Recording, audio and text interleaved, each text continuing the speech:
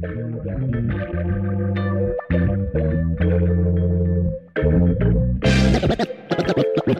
begin. Let's begin.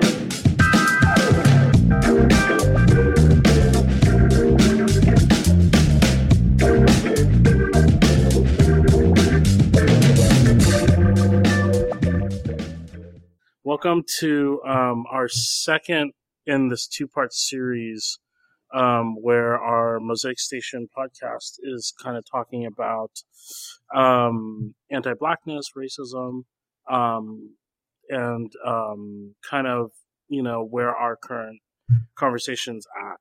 Our first part, hopefully you heard it, we had a couple of our students on, and we all kind of jointly talked about various experiences we had and, where folks were.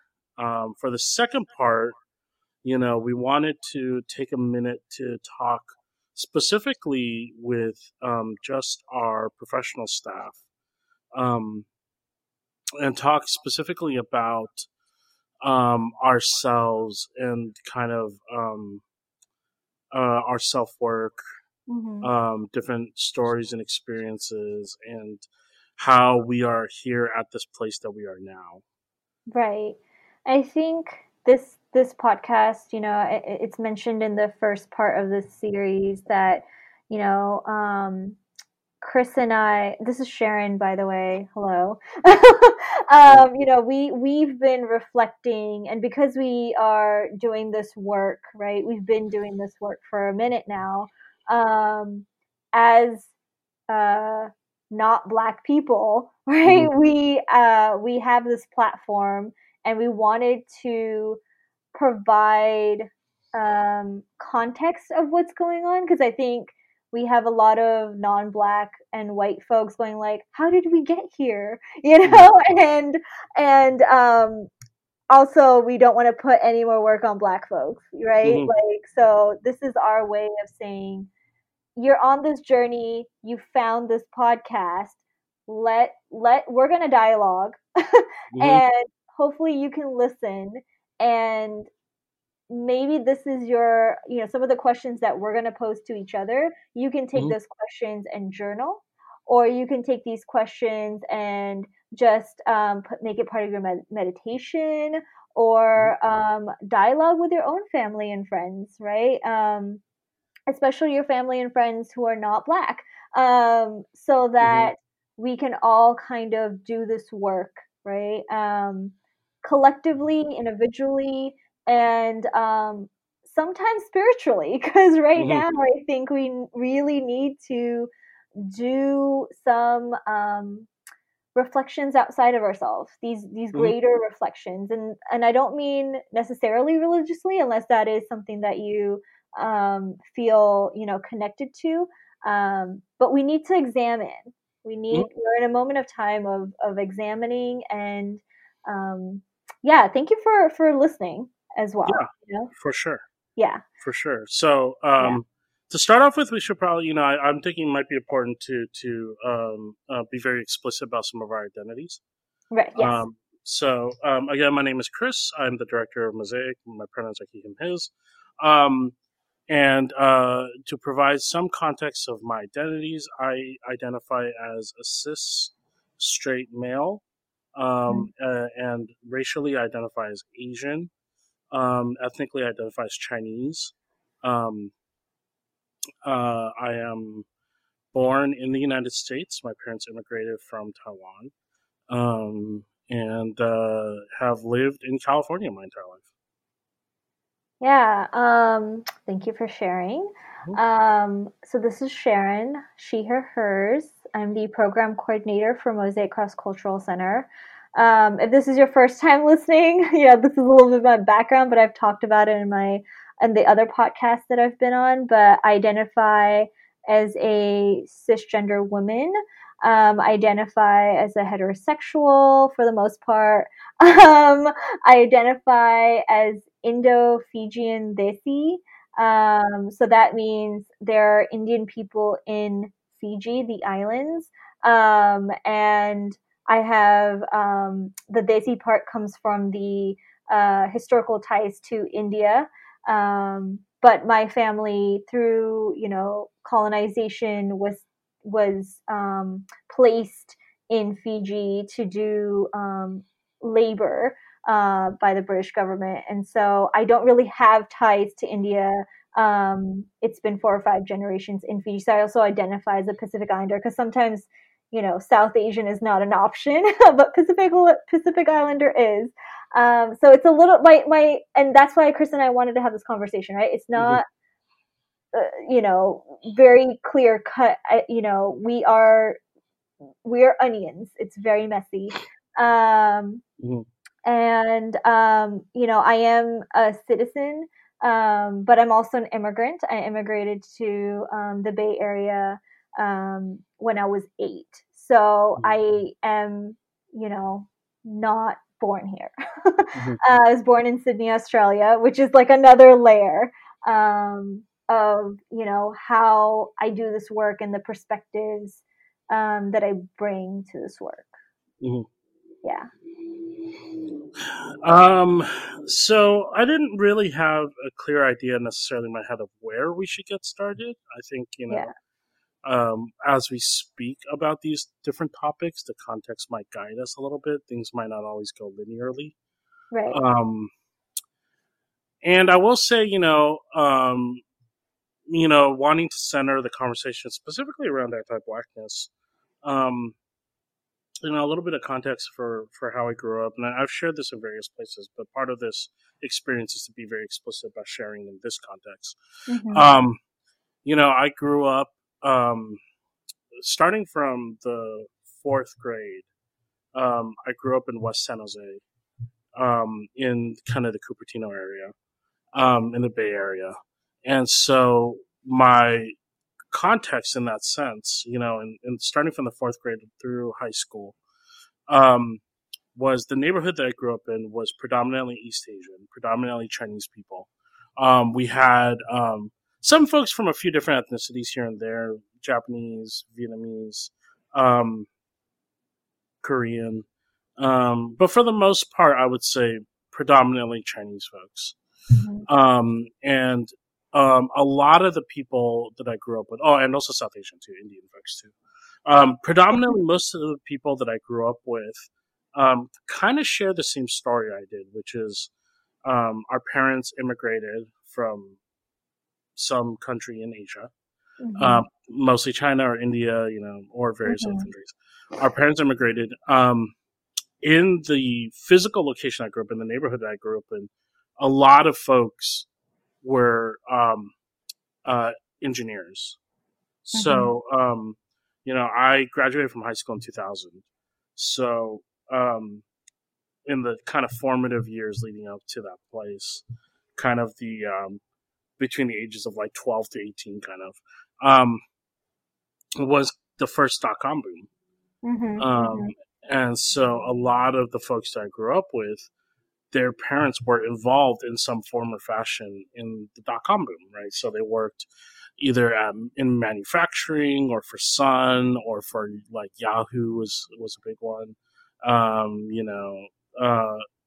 and those kind of contexts, during the late 90s, early 2000s, like meant an influx of wealth, an influx of, success, So where I grew up was a lot of first generation Asian folks, right?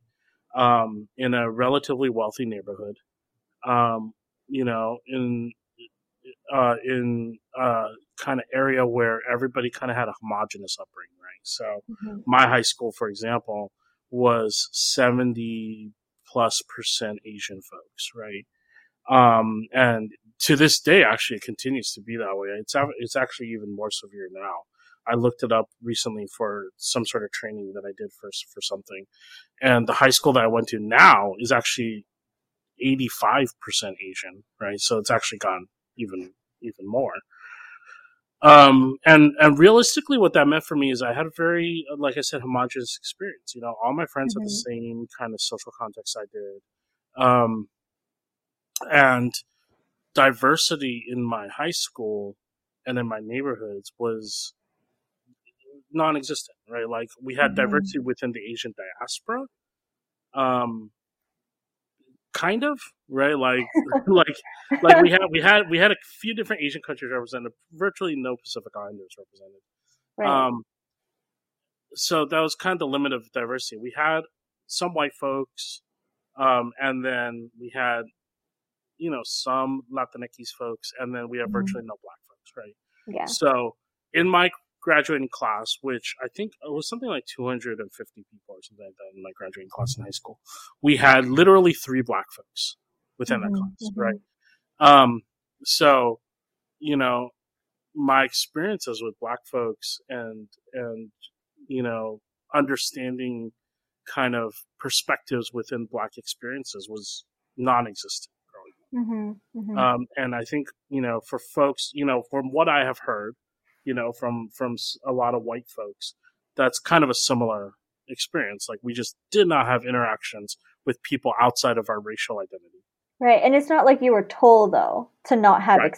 It wasn't this explicit thing of, like, stay away, don't have friends who are black, don't, interact with black people. It was just the environment was set up to like that option wasn't right. The option wasn't even on the table. Right. And that's systematic, right? That is these are laws and policies. That's redlining, it's gentrification, right? Like it's all of those things in our current context that continues to have neighborhoods like this and schools like this. Yeah, we were part of that wave of the gentrification of San Jose, right? Like San Jose, in the history of San Jose, there have been a continual gentrification, right? It started as like fruit orchards. Nowadays, it's like Silicon Valley, right? It's like Apple computer orchards, right? So it's like the first thing you get away.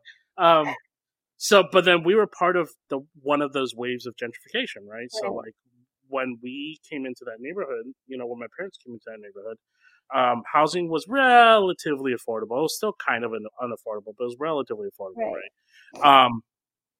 And, part of the experience of seeing what was around me was folks would buy houses and they would renovate and, then they would turn around and sell those houses later after their kids graduated from school, for a lot of money, right? So like, the neighborhood that I grew up in, literally every house was at least $1 million, if not 2, if not 3 million, right?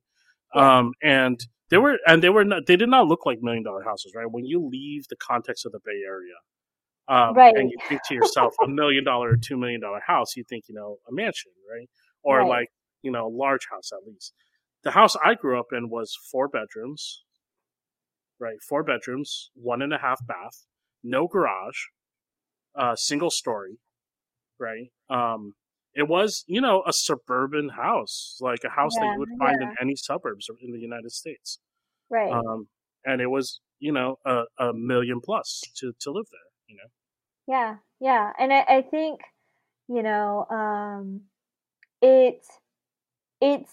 but it informs so much early on, right? Like we'll hear things, like,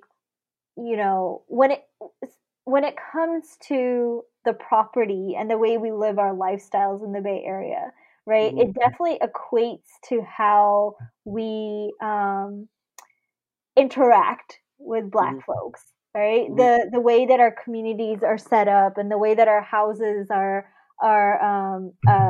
set up, it informs our interaction, right? And as people who so my family immigrated in 1996, and for the first, I want to say 6 months, we lived at my aunt's house in San Mateo in the suburbs, right? And I remember we immigrated in October, so fall, Halloween, experiencing all of these things. And in Fiji, the Fijians have, at the time that I was little growing up there, right, these beautiful Black skin, and their natural hair was like these really coiled tight froze. And that's all my teachers in Fiji had that up until class 2. I didn't finish class 2 there. And then I remember like when we got out of the airplane, it was at the time where 9/11 hadn't happened. So people who were picking you up could actually meet you at the carousel to like get your bags. I don't know if folks remember this anymore. But I remember standing and holding my aunt's hand, and I saw a Black woman standing there waiting for her bag too, and she had a blonde wig on. And in my life, I had never seen a Black person with blonde hair, right? Like, I just had never seen that. And I remember, looking at my aunt and being like, why does she have blonde hair? Right? And she was like, shh, shh, right? And it was very that early messaging of, you're not supposed to say certain things, right? You're supposed to be quiet, which is also a cultural thing in Desi culture. But it's also this thing of like, I could clearly visibly see that this Black person is not the same Black person that I was interacting with back home, right? And I never got to ask those questions. I never got to interact with Black folks here early on, right? Until I had to move around, and we left San Mateo and started moving to San Bruno, right? Started moving to Foster City, which were still like predominantly white, but there was a lot more diversity, quote unquote, at that time in the late 90s in the South Bay. And I don't remember being able or taught the context of Black people in the US, right? And so I think a lot of it was just not knowing until I got to high school and we moved to Fairfield. And that's where most of my students were either white or they were multiracial. And then the Desi or Indian peers were from India. So I never really got to learn like early on, right? What is the context of Black people in the US? Except for like, slavery is a thing in history class and it was bad, but now it's fine. And then in high school, I started to realize like I'm not enough to be part of some of these communities, but I'm not also seeing brown and Black faces reflected back to me the same way. And that's when I think I started to notice like, even my Black peers in high school, they were trying to fit in a different way too, right? Because systematically, as Black and brown kids, we were told, I think I graduated from high school in 2007. So anything between 2000 and 2007, I really feel like a lot of that was informed of like, don't stand out. You kind of have to assimilate. You can't like, be different. And that's, something that I think I subconsciously took on. I was a very different person. Back in high school, I used to, do my hair every day and wear eyeliner and like try to look a certain way so that I could fit in. But then when I would look around, I could see my Black peers also doing the same thing. And I think that's like how whiteness in systems like really holds itself. Right. Like a single beauty standard or a single like idealized beauty standard. Right. Yeah, for sure. Yeah. And like, I don't know like if your experience was like this, Chris, but I would see the students who were Black at my high school, they were either athletes or they were the like people who were super involved with all the like clubs and like in my AP classes. Like there was no so it's a little bit different for me because like I said, we had 3 Black students in this class, right? So So it wasn't like there was any sort of, kind of divide like that. Also, the high school I went to, because it was a wealthy high school, like wealthy public high school, but wealthy high school. It was a high achieving high school, right? So everybody was, not everybody, but for the most part, almost everybody was like, trying to get good grades, trying to get into good colleges, that kind of stuff. But I do remember I've been struggling to figure out for me, why I started a certain way. And I don't know exactly what it was. And it might be like a buried memory or something. But for whatever reason, ever since I was a little kid, I remember just kind of this implicit liberal bubble, right? Of liberalism is good, right? Like liberalism is good. We need to treat people fairly. Right. And government is there for welfare, for caring for people, for providing for people, right? And it was always this kind of, ever since I was young, I remember being really young and not really understanding anything about politics, except that I didn't understand why people didn't like food stamps. I'm like, no, that's the food stamp program is there to care for people. And I didn't understand why people were opposed to that. But the reason I bring that up is because my own, when I look back on my awakening moments, quote unquote awakening moments, right? In terms of particularly around anti-blackness, it wasn't necessarily that I had awakening moments of oh, you're suffering. It was more awakening moments of I just assumed everybody was liberal. And when it was clear that people, including myself, would hold on to kind of anti-blackness messages, it was a shocking moment of oh, why are people racist? Because to me it didn't make sense, right? For whatever reason, and I wish I had a concrete reason, and I don't, and I don't know what to do with that. But I wish I had a concrete reason why I felt that way when I was a really young child. But for whatever reason, that's just the way I felt. It's racism did not make sense when I was a young child. So when it became clear that people, including myself, were socialized with anti-blackness messages, it was these moments of why? That didn't make sense, Right. So for example, I remember distinctly in 1992, Rodney King happened, right? 1992, Rodney King happened. And, for those of you who don't know, Rodney King was a guy who is, I believe, see now I didn't do any research, so I'm forgetting some of the details, but I'm pretty sure what happened was he was pulled over on the side of the highway by the cops for some sort of traffic reason. I don't know why. But what ended up happening was 4 white male police officers ended up beating him on the side of the road, right? And there's video footage and stuff.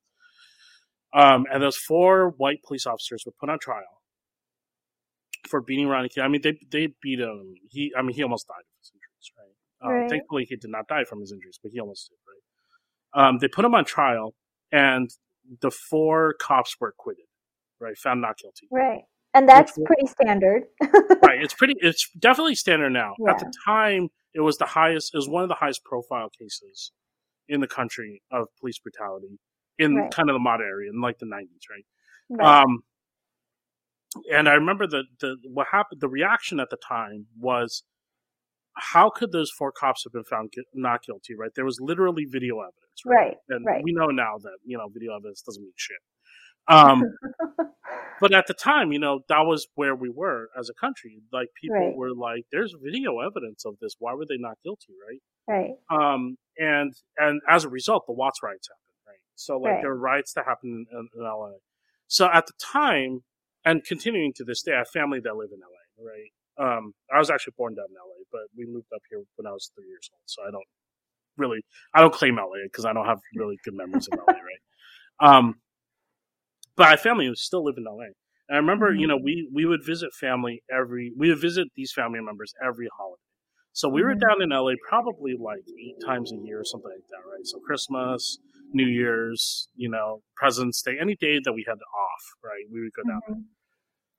So I remember we went down kind of towards the end of when the riots were happening.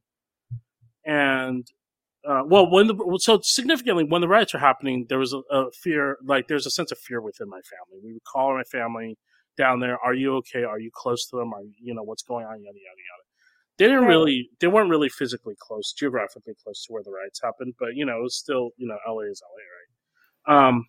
So there was still that sense of like, oh my God, you're in LA, right? So I remember we went down and we were just living our life, right? Eating food or just shopping or something. And I remember, for whatever reason, you know, my mom was driving the car. We were in a minivan. I was in the front seat, I think. And I remember thinking like, or saying like, oh, like we need to go in that direction to get home, right? Mm-hmm. Back to my cousin's place. And she was like, no, we'll drive around this way, right? And I asked her like, oh, why don't we just go that way? That's a shorter path, right? And I don't even know if I was right or not. Looking back on it, I probably wasn't because I have a terrible sense of direction. But I did ask her, right? I asked her like, why don't we go down that street? And she was like, well, that street's dangerous, so we have to go around. Mm-hmm. And I was like, well, why is that street dangerous? And she, either her or my aunt, somebody specifically said to me, well, there are black people that live down there. Right. That's why it's dangerous. Right. And I remember at that moment just being like, I don't really get it, right? It was that kind of like, why are people racist, right? So I remember having this moment of like, I don't get why black people means danger. And they were, and, you know, I don't know if my parents really entertained this conversation for very long, but I remember asking them, like, why does black people mean danger? And they were like, well, you know, like there are riots and people are angry and people are violent and, you know, black people are criminals, you know? Yeah. And I was like, you know, and I might have been too young to really have that conversation, but I remember just being really confused by that, you know? Mm-hmm. And that was a moment where I was like, that doesn't seem like the correct thing to think, you know? And I didn't know if there was a correct way to think, but it's like that kind of rubbed me the wrong way, where I was like, that doesn't seem something felt off. There's something about racism, right? Or something about these comments that we hear kind of that get ingrained in our like families' mind or like their voices that we're like, something doesn't feel right. Right. And I think the other thing I learned from that too, I remember thinking, I can't talk to my parents or my aunt or uncle about this. Right. There was an inherent loss of trust in that moment of like, if I were to ask them a question that involved black people, I'm not going to get a good answer out of them. Right. And I think that was the first moment where I was like, oh, my family might be racist, right? Right. And that's so interesting, right? Because I remember like just sitting around with my mom or, you know, family members. And I remember in high school, like my mom and I don't even know how this came up, but it stuck with me, right? Especially as I reflect. But I remember her sharing, like, you know, growing up, we could always invite our Fijian friends to our home. You know, we would have them over for dinner. We would do school projects, you know, or whatever with our Fijian classmates. But we were told explicitly that we could not go to their home. Right? Something about like it's dangerous or it's not safe, right? And I think, you know, Asian folks, we need to examine the safety, right? This sense of like, why do we equate black people as not being safe? What has kind of what has seeped into this unconscious consciousness of us that we need to think of a community of people, right, as not safe. Right. Well, and also, you know, part of that too is, and I think it also speaks to white folks too. There's that kind of conflating of like physical danger or physical safety with like approval of culture, right? Yes. So because I think that you are too loud or that you are too, you know, big or that you are too whatever, I somehow equate that to my physical safety. Right. Yeah. Right? I mean, I think we can speak to like Asian culture Right. is very specific in how the values, right? We teach our kids very early on that you should be your job in life is to get good grades right now, is to Right. be healthy, is to listen to us, Right. and if you don't do that, they're like that's not normal. Right. And Yeah. like respect authority, don't Right. talk back, keep your head down, like don't make a scene, that kind of stuff. Right. And then I think what we think too then is that the inherent bias on the other end is true, right? So if you do look like you're questioning authority, then you must be dangerous, right? Or if you do look like you're expressing yourself, then you're dangerous, right? And so I think that's kind of where that conflation of like, anybody who feels too comfortable in their own skin is seen as dangerous by Asian people, right? Right. And that has a lot to in the US context, right? That has a lot to do with we did not want to be grouped, right, with Black folks historically, right? We wanted to be seen as we are the good people of color. Right. Model minorities. Right. And it stuck with us, right? Especially for folks whose family immigrated to the U.S. Around the 90s, right? With the big boom, where most of the folks who kind of immigrated here were the doctors and the lawyers and the people in business and accounting and all of that. Well, specifically for Chinese folks, and I think it probably kind of bleeds over to other ethnicities too. Yeah. But like that's because the number of immigrants is limited. Right. So by law there can only be, I forgot what the number was. Again, no research, I apologize. But whatever that number was, right, by law, like 80 people or 180 people or something like that, where the maximum amount of people that are allowed to immigrate. That meant that there was competition for the immigration. Right. Which meant that like doctors came over, right? Like college graduates came over, like people with money came over because like, there was competition. So like, if you like didn't meet a certain standard, there was no hope of you immigrating over, right? And that just goes back to upholding anti-Blackness, right? Because you're only valuable if you can contribute to the economy. Right. And we see that the perpetuation of that even to this day, right? Where in Donald Trump's eyes and his administration, he puts like I forgot what it's called, but there are like restrictions on immigration. Like you cannot be like you cannot be a public charge. Sorry, that's the word, public charge. Like when you come over, you have to be quote unquote self-sufficient, right? So like.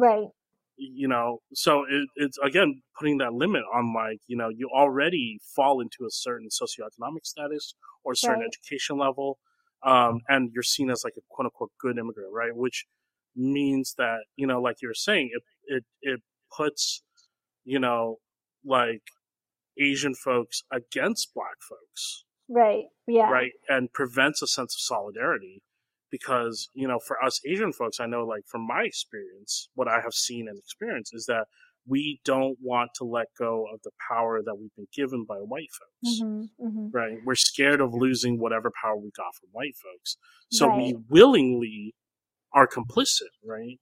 Yeah. And so we say, like, oh, yeah, like, we're not the same as them, right? Right.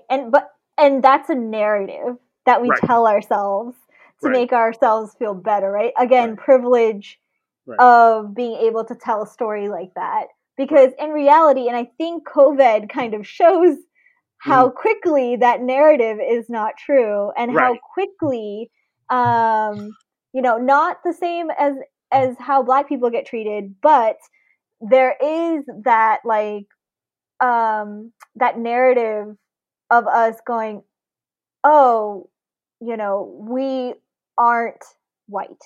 We don't uphold that standard of whiteness. Right. Like we will be thrown under the bus at any given moment. Oh yeah. Which is enforcement of why we should be in solidarity with Black and brown folks and not in solidarity with white supremacy, right? Like and yet so many Asians are, right? And so that's one of the difficulties. I mean, if you're here for like us talking about why all lives matter, like that's not what this conversation is about. No. So I hope you weren't expecting that. We're not here to like, dismiss myths of Right. certain rhetoric that's happening. We're trying to get you to kind of understand the historical context of why we have done the work of realizing our own privileges Right. and how anti-blackness has shown up. And I wanted to ask you, Chris, like, Yeah. how do you, I think, in 2020, right, navigate the conversation with yourself, right? Like, no, you've done this work for a minute, Right. and we're kind of, I don't know if you feel this, and maybe this is part of the Mm-hmm. question as well, as you're approaching, this work of the self work around anti-blackness in 2020, how are you navigating some of the work that we've already done? Mm. I mean, for me, not necessarily a 2020 thing, but it continues into 2020. Right. But for me, a big awakening moment several years back was having conversations with folks and it being pointed out to me that the Asianness that I am or that I feel or that I represent is a tool for white supremacy. Mm-hmm. Like white supremacy weaponizes Asianness against black and brown folks, right? Yeah. And like, and that was, I mean, that's a long time coming too. I think, I guess the whole point of this is to tell stories. So like, I remember a time when I was in high school when, I was with folks who at the time were my friends. I haven't talked to those people in forever, not necessarily because of these incidences, but just because I've lost Life touch with a lot happens. of, yeah, I've lost touch with a lot of high school people. But I remember hanging out with a group of folks. We were playing poker. Poker was big at the time, so we were playing poker, or trying to play poker, getting ready to play poker. I forget exactly the context. And for whatever reason, I don't know the lead up to this, but for whatever reason, the topic of the N-word came up, and bear in mind the context was we were just all either East Asian folks or white, right? Right. So the physical group of people I was with were either white or East Asian, right? And I forgot what the conversation was exactly, but it was kind of around that, like, I would imagine, knowing now where a lot of these conversations are, I would imagine the conversation was somewhere around the like you shouldn't be afraid of words. You can just say whatever you want. It's only evil if you like use it for evil. Like words have no value. Yada yada yada. Right? Like that kind of rhetoric. Because I'm pretty sure like that's a common rhetoric too around slurs. So folks were using the N-word either to make their point or to just be like controversial or whatever it was. Right. But folks were using it. I don't remember me using it. That doesn't necessarily mean I didn't, but I don't have memories of me using it. I just remember being like in that conversation and not stopping, right? That's the part I remember significantly. So I didn't stop it, right? I was part of this conversation too. I was, like this conversation happened, right? So the reason why this memory sticks out is because, well, I don't know if this conversation ever happened a second time. But one of the reasons why this memory sticks out is because we were at a friend's house and other friends were around who were friends of friends, right? Mm-hmm.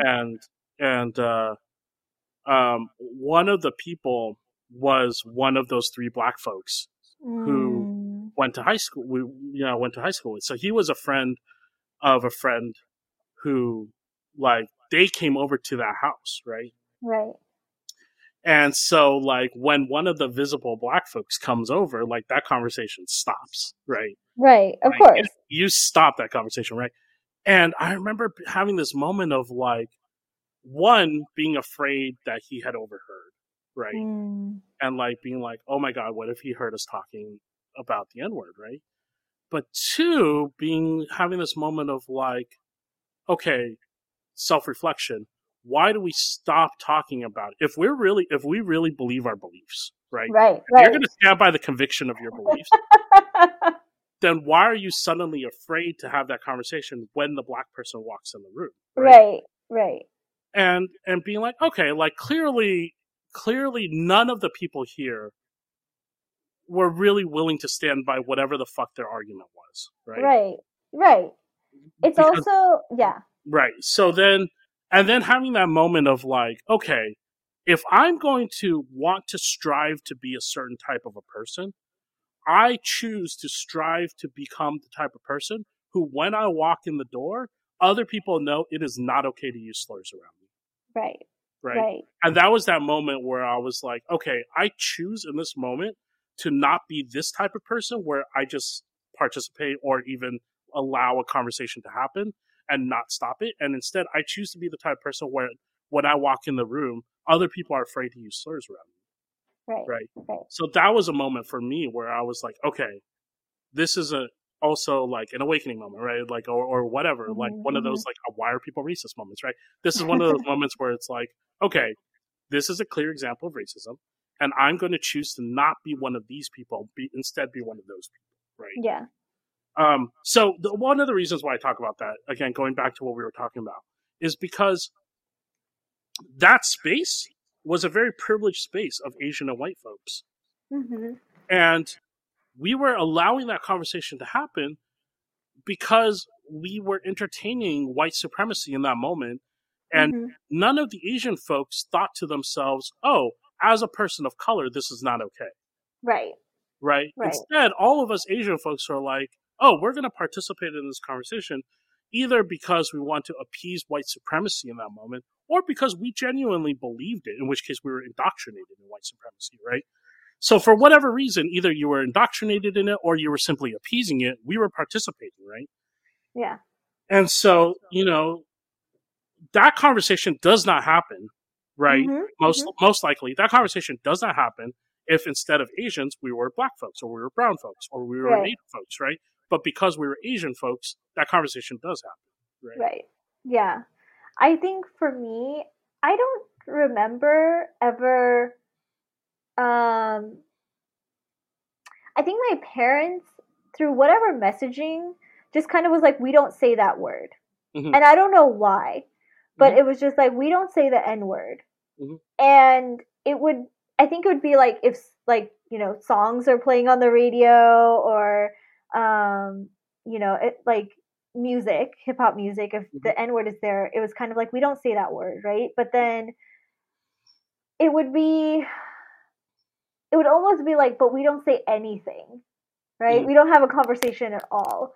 And so, like, I feel like growing up, I just didn't have people having these conversations at all. Like, I didn't have friends who were having these conversations. I didn't have family members, right? I just didn't have any explicit conversations. So I feel like I was really behind in my interactions or my knowledge. And a lot of it, I feel like, had to do, like, even though I had black people, in my life or like amongst my classmates, I never really, it was kind of like the like, you're just a person. You're not a black person, and then it wasn't until I got to college, I want to say, that I started to really engage in those conversations, right? And I'm just a naturally, like, listen first and then, do your homework type of person. And so I think I kind of just, like, jumped head first in college, like, into this work and into trying to educate myself. But I feel like because of that, I kind of have, like, guilt around, like, oh, I could have been a better person, right? And, like, obviously I can't go back and change that, Sharon. But I feel like I think I'm naturally an empath to begin with, so I feel the emotions a lot more. And I think because I've had to kind of study and like educate myself later, right? It becomes like I could just talk about this all day. Mm-hmm. And then it was like, oh, Sharon's just like, you know, the person that's never going to shut up about like why this is sexist, why this is racist, why this is like whatever ism this is. And it I felt really isolated at home, you know. And so it would be like school is where I can talk about this, I can do the work around this, but at home I couldn't have these conversations because again, we could not have these conversations, Right. you know. And that's the thing that I think I'm learning in 2020. And I think my mom is also, you know, starting to acknowledge that herself, like, oh, I never like, you know, explicitly talked about this, Mm-hmm. you know. And it's something that just gets ingrained, you know, with our parents. Like, kind of like, if I don't talk about it, it's not real for my child, and that Mm-hmm. therefore they are still a child. Right. I mean, I think that guilt is definitely part of privilege, right? Yeah, And definitely. like, you know, we oftentimes when we're talking about white supremacy, we contextualize as white guilt, right? Mm-hmm. But at the same time, like that guilt is part of just like privilege, like realization of privilege, right? Yeah. And you know, for me, you know, um, like, you know, when I talked about, you know, earlier, like that shame of like being afraid of like if somebody heard me, you know, kind of a thing, Mm-hmm. is part of that guilt. But also the other part of that guilt, you know, which not necessarily a race context, but kind of race context, more a socioeconomic status context.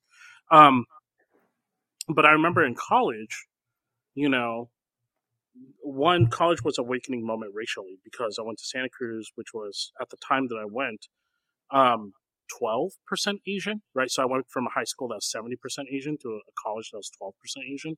So that was an awakening moment. But then, like sitting in Asian spaces in that time, talking to other Asian folks, um, you know, no, and having these moments of like, oh, my story of being Chinese has nothing relatable to your story of being Chinese, right? Because Mm-hmm. a lot of folks in those Asian spaces talked about racism, moments of racism they encountered, moments of being tokenized, moments in which they were the only Asian person in class, or they were the person who brought weird food to high school and got made fun of for that. I didn't Mm-hmm. have any of those experiences because I went Mm-hmm. to a predominantly Asian high school, right? So like we didn't have any experiences where we were the only Asian kid in class, or we you know got made fun of for our food or whatever, because we all were eating the same food, right? We all, Mm-hmm. you know, we dominated. We were 70% of the school, so we were in all the classes, right? Um, like it was pretty common to hear Mandarin spoken in the hallways in my high school. Was how many Chinese people there were in my high school, right? Mm-hmm. So like part of that too is that I also carried the guilt of like, am I really allowed to be Chinese if I didn't share these experiences, right? Right. Like, you know, and then part of our Asian identities too is like the sense of like whitewashing, right? Which is a terrible term, Mm-hmm. but you know, is Yeah. that idea of like, am I really white? You know, like if I'm going to Yeah. experience these things, like, do I identify more with white folks than I do with Asian folks, right? Yeah. Yeah. I mean, I hear you, you know, but I think I was on the flip side where I did get bullied Mm-hmm. for having mehndi or henna on my hands. I got made fun of the way I looked, right? Mm-hmm. Being really thin, um, um, and you know, just having a body type that like kind of was that typical thing of like what stereotypical Indian girls would look like, I guess. Mm-hmm. It threw them off that I didn't have an accent. And you know, it was, yeah, I mean, those, I had that experience, and I think I still, you know, I couldn't fit in though with the Desi kids. Like Mm-hmm. I didn't, because of like still not having that Indian connection, right? I still didn't feel enough.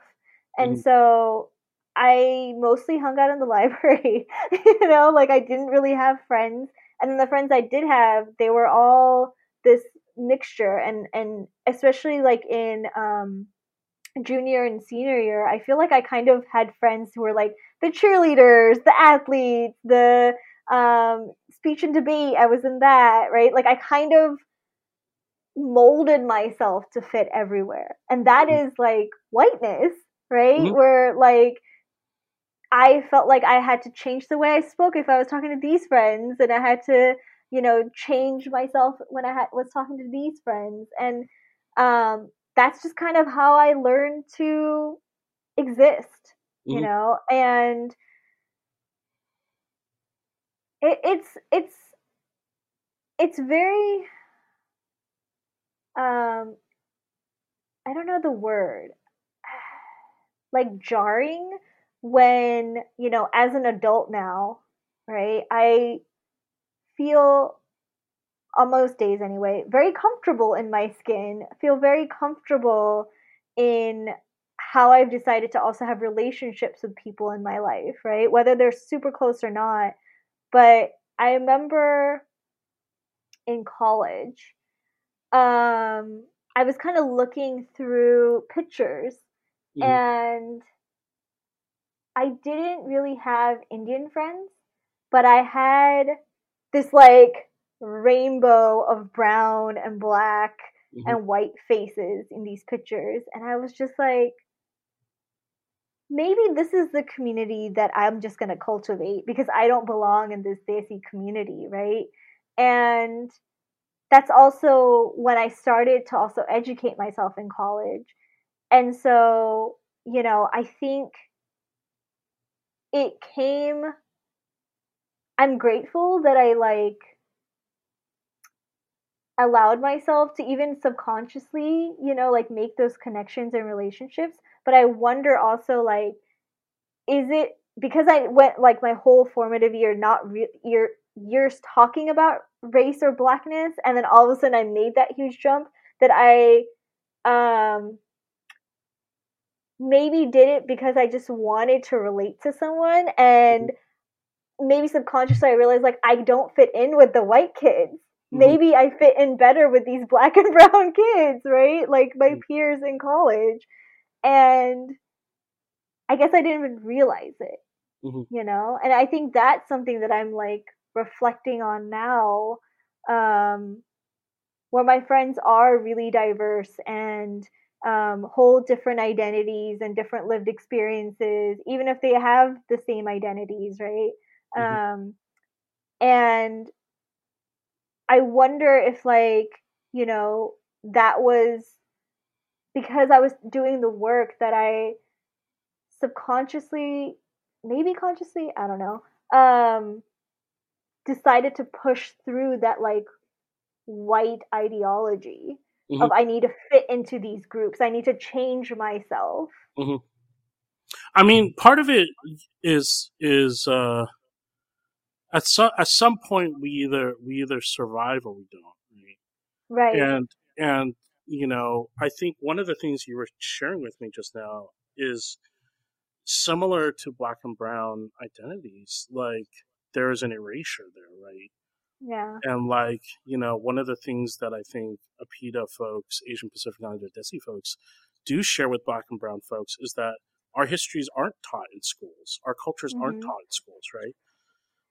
So when you say like I don't feel connected to a Desi culture, or I don't feel connected with other people who are Desi, it's part of it is like your upbringing, and part of it is like Mhm. your perspective, but part of it is also we're not normalized to treat these cultures as normal, right?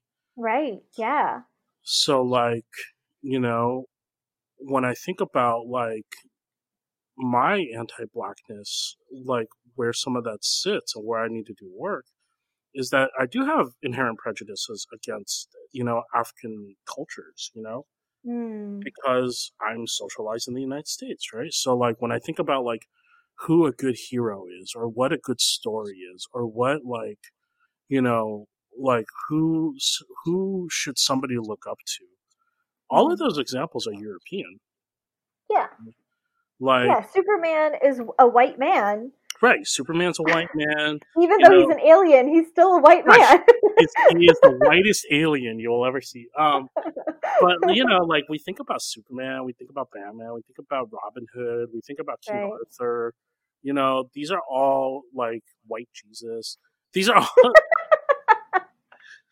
all European examples that we have been ingrained with, right? And like, part of needing to be better about my own social identities is in college really taking the time to dive into my ethnicity and taking the time to like watch Chinese films, listen to Chinese music, experience Chinese food, go to Chinese places, like, because I'm not taught that in white schools, Yeah. And similarly, the prejudice around blackness exists because of that. Yeah, I think, for me, I never got to learn, right? I never got to like humanize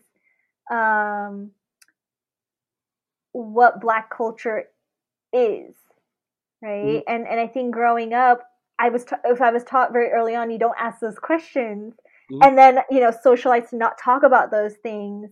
As I grew up, even the Black peers that I did have, the very few peers that I did have in high school, right? I just think I was taught not to ask questions, to not try to understand or learn directly, right? And then now I think, it's like if I like someone hair, I'll be like, oh, did you get your hair done? It looks really good, right? And if they make a comment of like, yeah, it took like all Sunday, I know what that means, right? Like, I know that like getting my hair done is very different than how Black women get their hair done.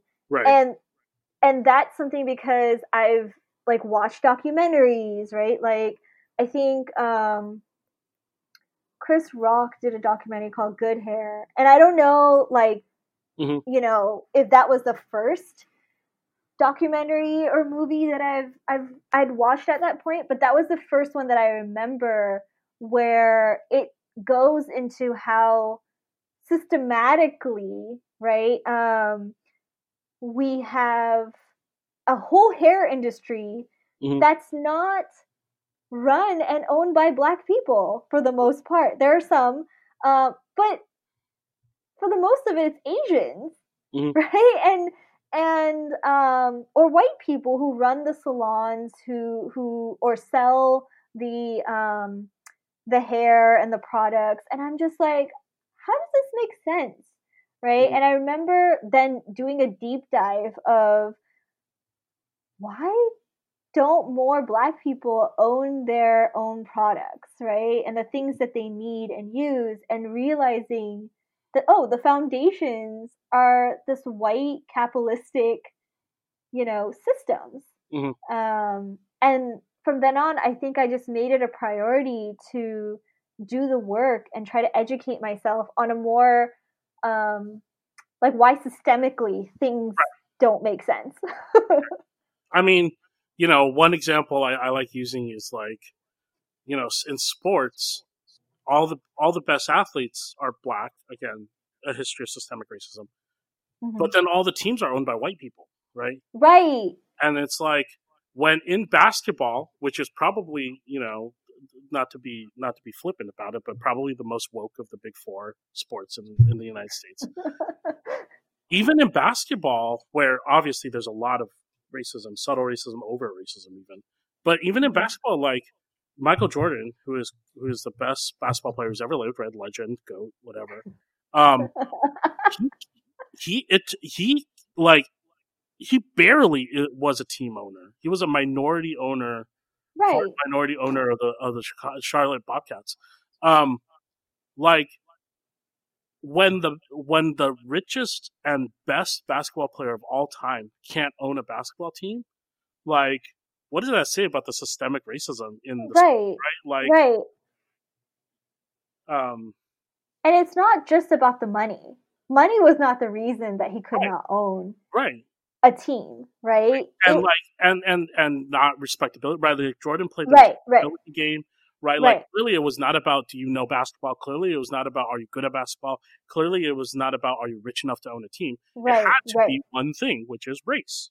right, exactly. And how Black folks show up in the ownership of their own culture, in their own food, in their own language, right? Like it's, and I think that's why in this current movement in Black Lives Matter, there's a call for people to put their money where their mouth is, Mhm. right? Because there's a financial aspect to this movement, Right. but there's also this drive and this call for people to support Black owned businesses, right? To support Black owned structures, right? Because that is the systemic part of white supremacy.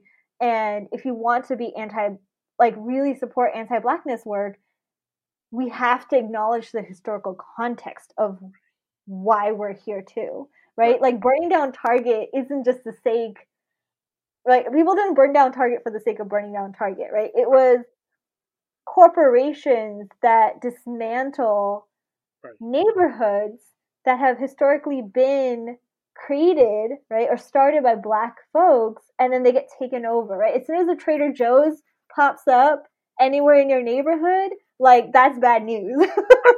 Right, and it's not just modern day gentrification; it's a history of it, right? Right. And it's a history of when Black folks are in a place to make money and to buy things, then they are systematically beaten down by white supremacy, right? And we see like the Tulsa Massacre is a great example of that, right?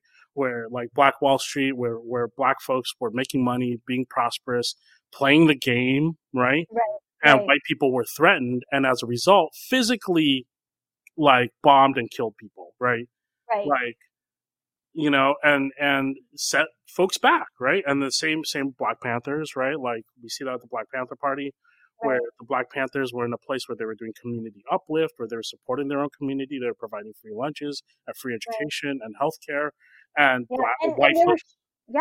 And they were showing up for other communities of color, right? There was like a unity that was happening. Right. And white folks were threatened, and so they went in there and violently took over, right? Right. And not only that, but you know, for the prominent figures in these earlier movements, they were put on like FBI watch lists, and like it wasn't just It wasn't Yeah. just like a George Zimmerman with a handgun goes in and thinks. It's like the system worked together to conspire to beat down anything, right? Right, exactly. And I think that's where, you know, that's where we need folks to understand, like, yes, it's horrible that people's lives are being taken on the daily because of the color of someone's skin, right? A Black person's skin. And there's so many ways that we all allow that to happen, right? Mm-hmm. It doesn't go from zero to violent, right? There's all these steps in between that we haven't spoken out against, right? And like, if we're committing ourselves to this work and acknowledging that we hold privilege, we need to put ourselves in those uncomfortable steps, right? Mm-hmm. If I'm in a meeting and I see a colleague, you know, get shut down, I'm not gonna, you know, email them afterwards and check in. You know, I mean, yes, I'm gonna do that too, but I'm also gonna give them a look of like, hey, you need me to back you up?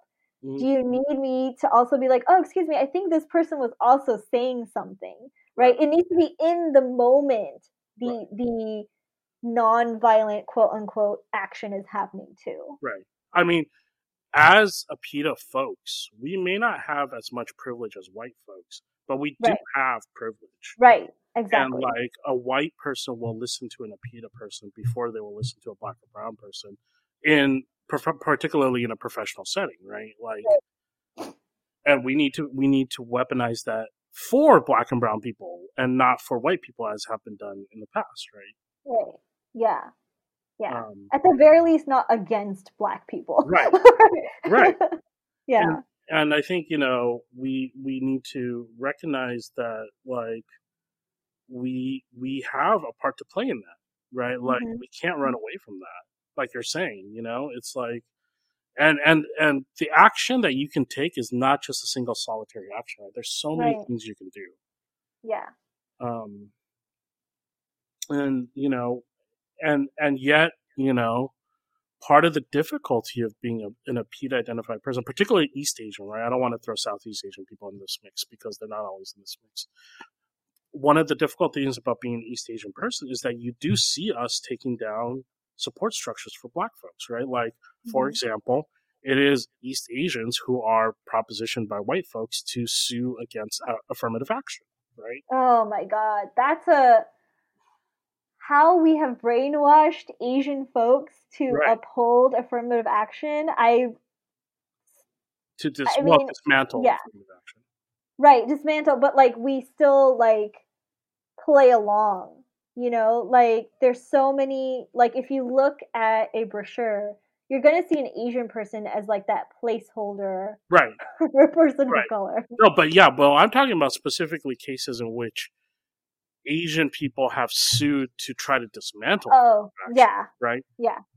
And it's like, oh, this affirmative action discriminates against Asian people. It's like, no, like it does not, right? It does not discriminate against you. It discriminates against Black and also like, be very careful when you say Asian because there's an entire subsect of the Asian diaspora who are not benefiting from whatever you think, right? Right. Like I was looking at a report, I want to say a year ago, where Pacific Islanders and Desi folks are only 3% of the graduating college rates. Right.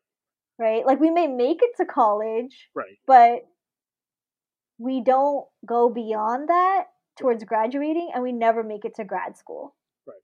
And part of that too, to bring it back to what we were talking about, is our own inherent anti-Blackness within the PETA diaspora, right? Like we hold skin up color.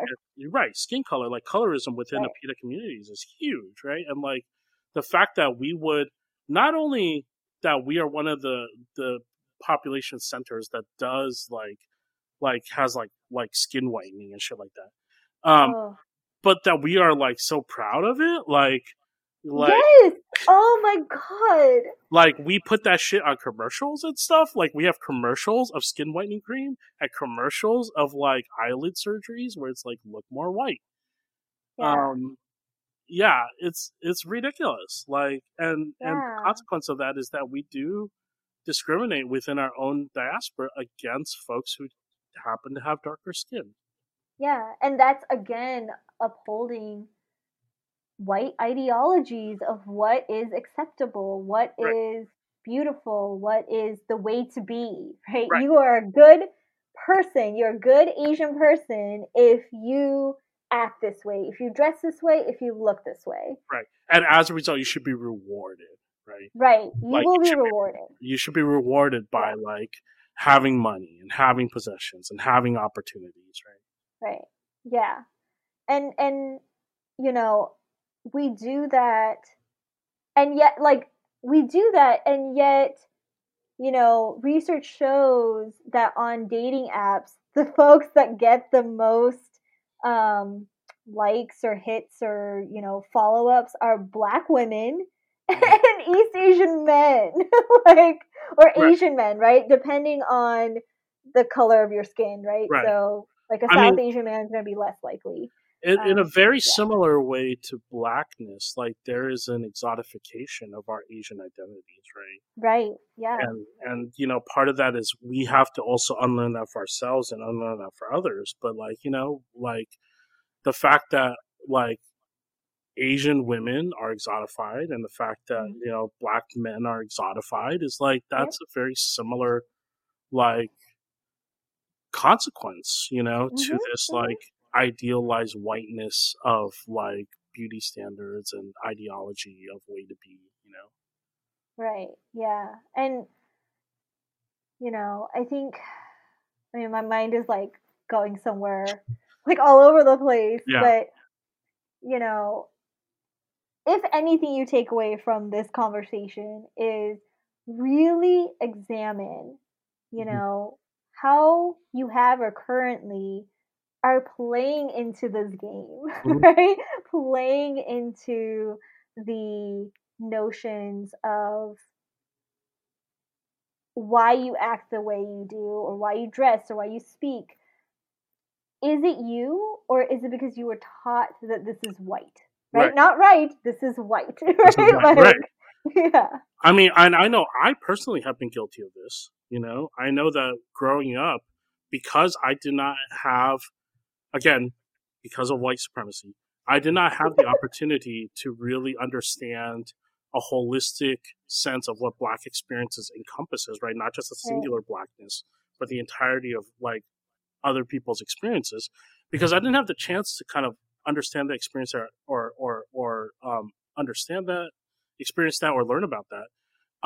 I went by stereotypes, right? And so like the exotification of Black culture and stereotype, right?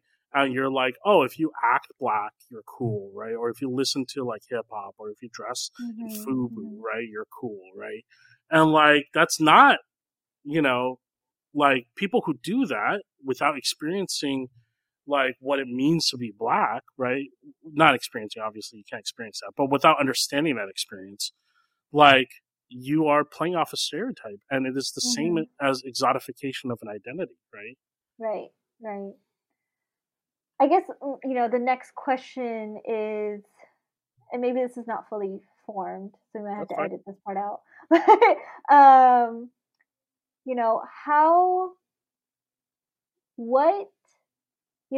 We're still working on ourselves, and we're still learning every day, and we're going to fuck up.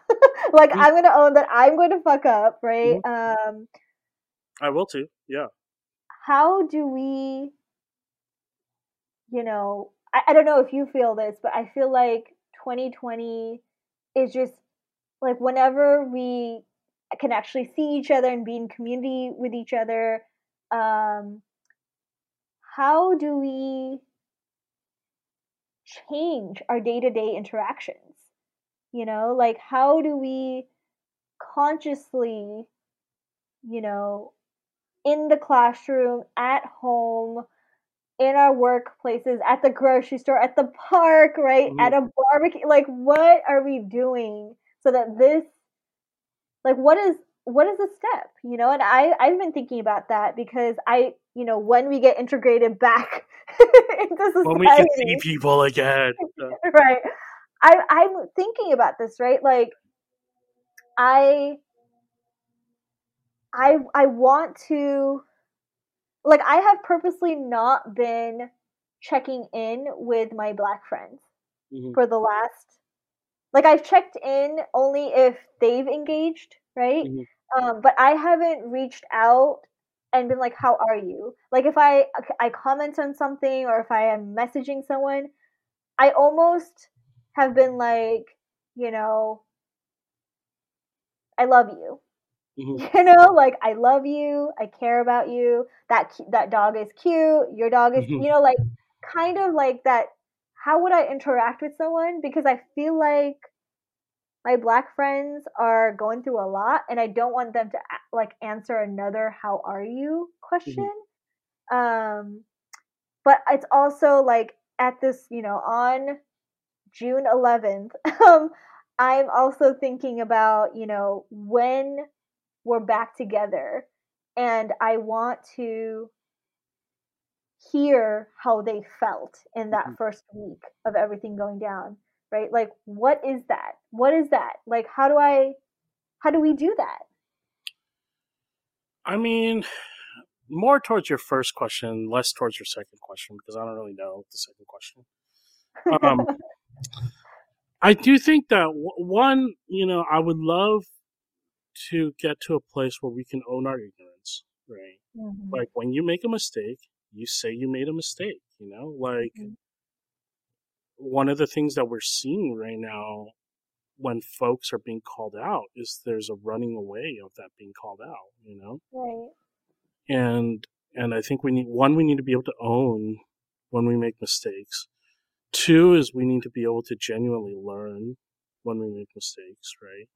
Like we need to be able to say, okay, I made a mistake. I'm sorry for the mistake. I'm going to do whatever is necessary to learn from that mistake, right? Mm-hmm. Mm-hmm. And then we need to be in community with one another. And when I say be in community, I don't mean like force people to sit down with us. I mean, like we need to be there for folks, you know, Right. and Right. like, you know, we need to have the presence of mind of being able to say, I will walk in the spaces you walk and not be afraid of it, you know? Mm-hmm. Like, I think Mm-hmm. we have a tendency to be afraid of things that are unfamiliar, you know? Right. Yeah. And I Don't think, talk about it. right? And I think, like, as Asian folks, we know, you know, we have both shared examples of that. I know that white folks feel that way. I mean, folks of color sometimes feel that way, but like we stick with our own and we're afraid to walk where we're not represented, you know? Like Yeah. white people are scared of being in places where there aren't other white people, you know? Right. And I think Asian folks, I know I feel that. My family has taught me that. Like we're scared of being in places where other Asian folks aren't represented, you know? Yeah. And I think what we need to do, what being a community means is that we can't be afraid of that. We have to be able to step in places where we are not represented in order to learn, in order to build trust. Like, Right. we can't just be Yeah. like, oh, like that place isn't for me. I'm never going to go there. It's like, no, you know, yes, there are going to be some places that aren't for you. I don't want to be like invade spaces. Like, don't invade spaces. Don't invade spaces, Don't invade please. spaces. And if somebody invites you somewhere, go. Like, you know, Right. Yeah. don't be afraid of being in uncomfortable situations. Yeah. Or, you know, whatever spaces you're creating, ask the question, is this for everybody? Hmm. You know, like if you're going to hold a collective or a gathering space, right? And it's for, you know, people who love painting, Right. right? Does this open it up? Have you reached out to folks outside of your own bubble? Right. You know, like I think that's something that I really want to see, right? Um, I kind of want to see the, you know, the oppression Olympics put to the side, Hmm. especially for non-black folks, and for us to really think of our own communities outside of this, right? Because I think we're at a point because we haven't had to interact face to face. It's very easy to choose who you're going to do a Zoom call with or FaceTime with, and I think I realized like, oh, these are the people in my bubble, right? Like these are the people, and I have to actively set aside time to talk to people, right? To connect, to be like, okay, I even if you know you've told me you don't have capacity or I don't have capacity, I'm going to send you this meme because I love you and you need to laugh. I need to laugh. We need to share, even if it's something like a moment online. So I think like when I get to go back out and interact with people, I want to really reflect on like how am I being not just inclusive, but going beyond that, right? Especially as someone whose job is to create spaces, right? Like, how am I doing that? And I think it's important also to make sure while you're thinking of that, that it is inclusive of the voices of people at the table and not in lieu of Right, that, right? right, So you don't think to yourself like, oh, I'm going to make a space for Black people. What do Black people like? It's like, right. No, no, no, you know, no. you need to have conversation with people and Right, go to people and say, help me plan this, help me stage this, help me figure right, this out, right? right, And not, you know, just be the dominant voice, you know, because we get into representational issues with that as well. right. Exactly. And we're gonna see this happen because you know some people are gonna write a blog or a research paper or whatever, and you know whatever you write, whatever research paper, blog, video, podcast, whatever, um, you know, whatever you do, Hmm. you know, don't take from black people. Don't, especially don't take from black women and then not be like, do you want to, you know, co-author this with me or produce something with me or get compensated for this. Like I see that a lot already, and I Hmm. like going forward I feel like people are going to write about this moment in time, and it's I don't want that to happen anymore. Yeah. And it's more than just citing to your sources, right? Like we're Right. past that. You need to just work with people. If there's something that somebody wrote that you're like, that was awesome, actually reach out to them and be like, hey, can you help me with this? Not just like, oh, I'm going to quote them and then I'll cite them and it'll be fine. Yeah. You know? Yeah. Which happens a lot, right? And Chris and I are in that space. So that's why this is coming up for us. But, you know, going forward, right? I think for me, I need to see that so that I think it also informs our learning, right? If there's an article on this moment in time, regardless of whoever, whatever, if you're going to work on something, you need to have those voices present. Yeah. So I know that there's still tons to talk about, but we are at almost an hour and a half. So, you know, I think, you know, hopefully we covered some bases around what examples of self-work might be, or examples of self-reflection. Hopefully if you were listening to that and that's what you're looking for, you got something out of that. Yeah. And if anything, just go to therapy. Yeah, I mean, and that's part of self-work, right? Yeah, therapy, removing the stigma of therapy. You know, we all need therapy, particularly people of color, particularly people from marginalized identities, because the racism, sexism, homophobia, et cetera, that we face is trauma. Yes. Yes. What Black people are going through right now is trauma. Right? If you are like when the pandemic started, you're like, I feel really tired and I don't have, like, my energy varies throughout the day. Like, that's trauma. Like, we're experiencing a collective trauma. Yeah. Like when the only thing that's showing on TV is videos of Black bodies being hurt or killed, and you can't get away from it, that is trauma. Yeah. So yes, go to therapy for sure. Yeah. So yeah, I think, you know, wrapping up, you know, there's so much we could talk about in terms of self-care, so much we could talk about next steps. So maybe we'll do another podcast where we'll cover some of that stuff. I mean, the summer is still relatively long. But yeah, I want to thank you, Sharon, for sitting down with me and having this conversation. Thank you, Chris, for being open and suggesting this. Yeah. So hopefully folks got something out of this, and we will catch you later, I guess. Yeah, on the next episode. Thank you so much for listening. Engage with us on our social media. Our Instagram is at SJSU Mosaic. You can also email us at mosaic@sjsu.edu. Chris and I are coming up with a whole bunch of workshops on self-work as part of getting our SJSU community kind of grounded in this work in the fall. So look out for that. For sure. Yeah. Cool. Thank you. Thank you.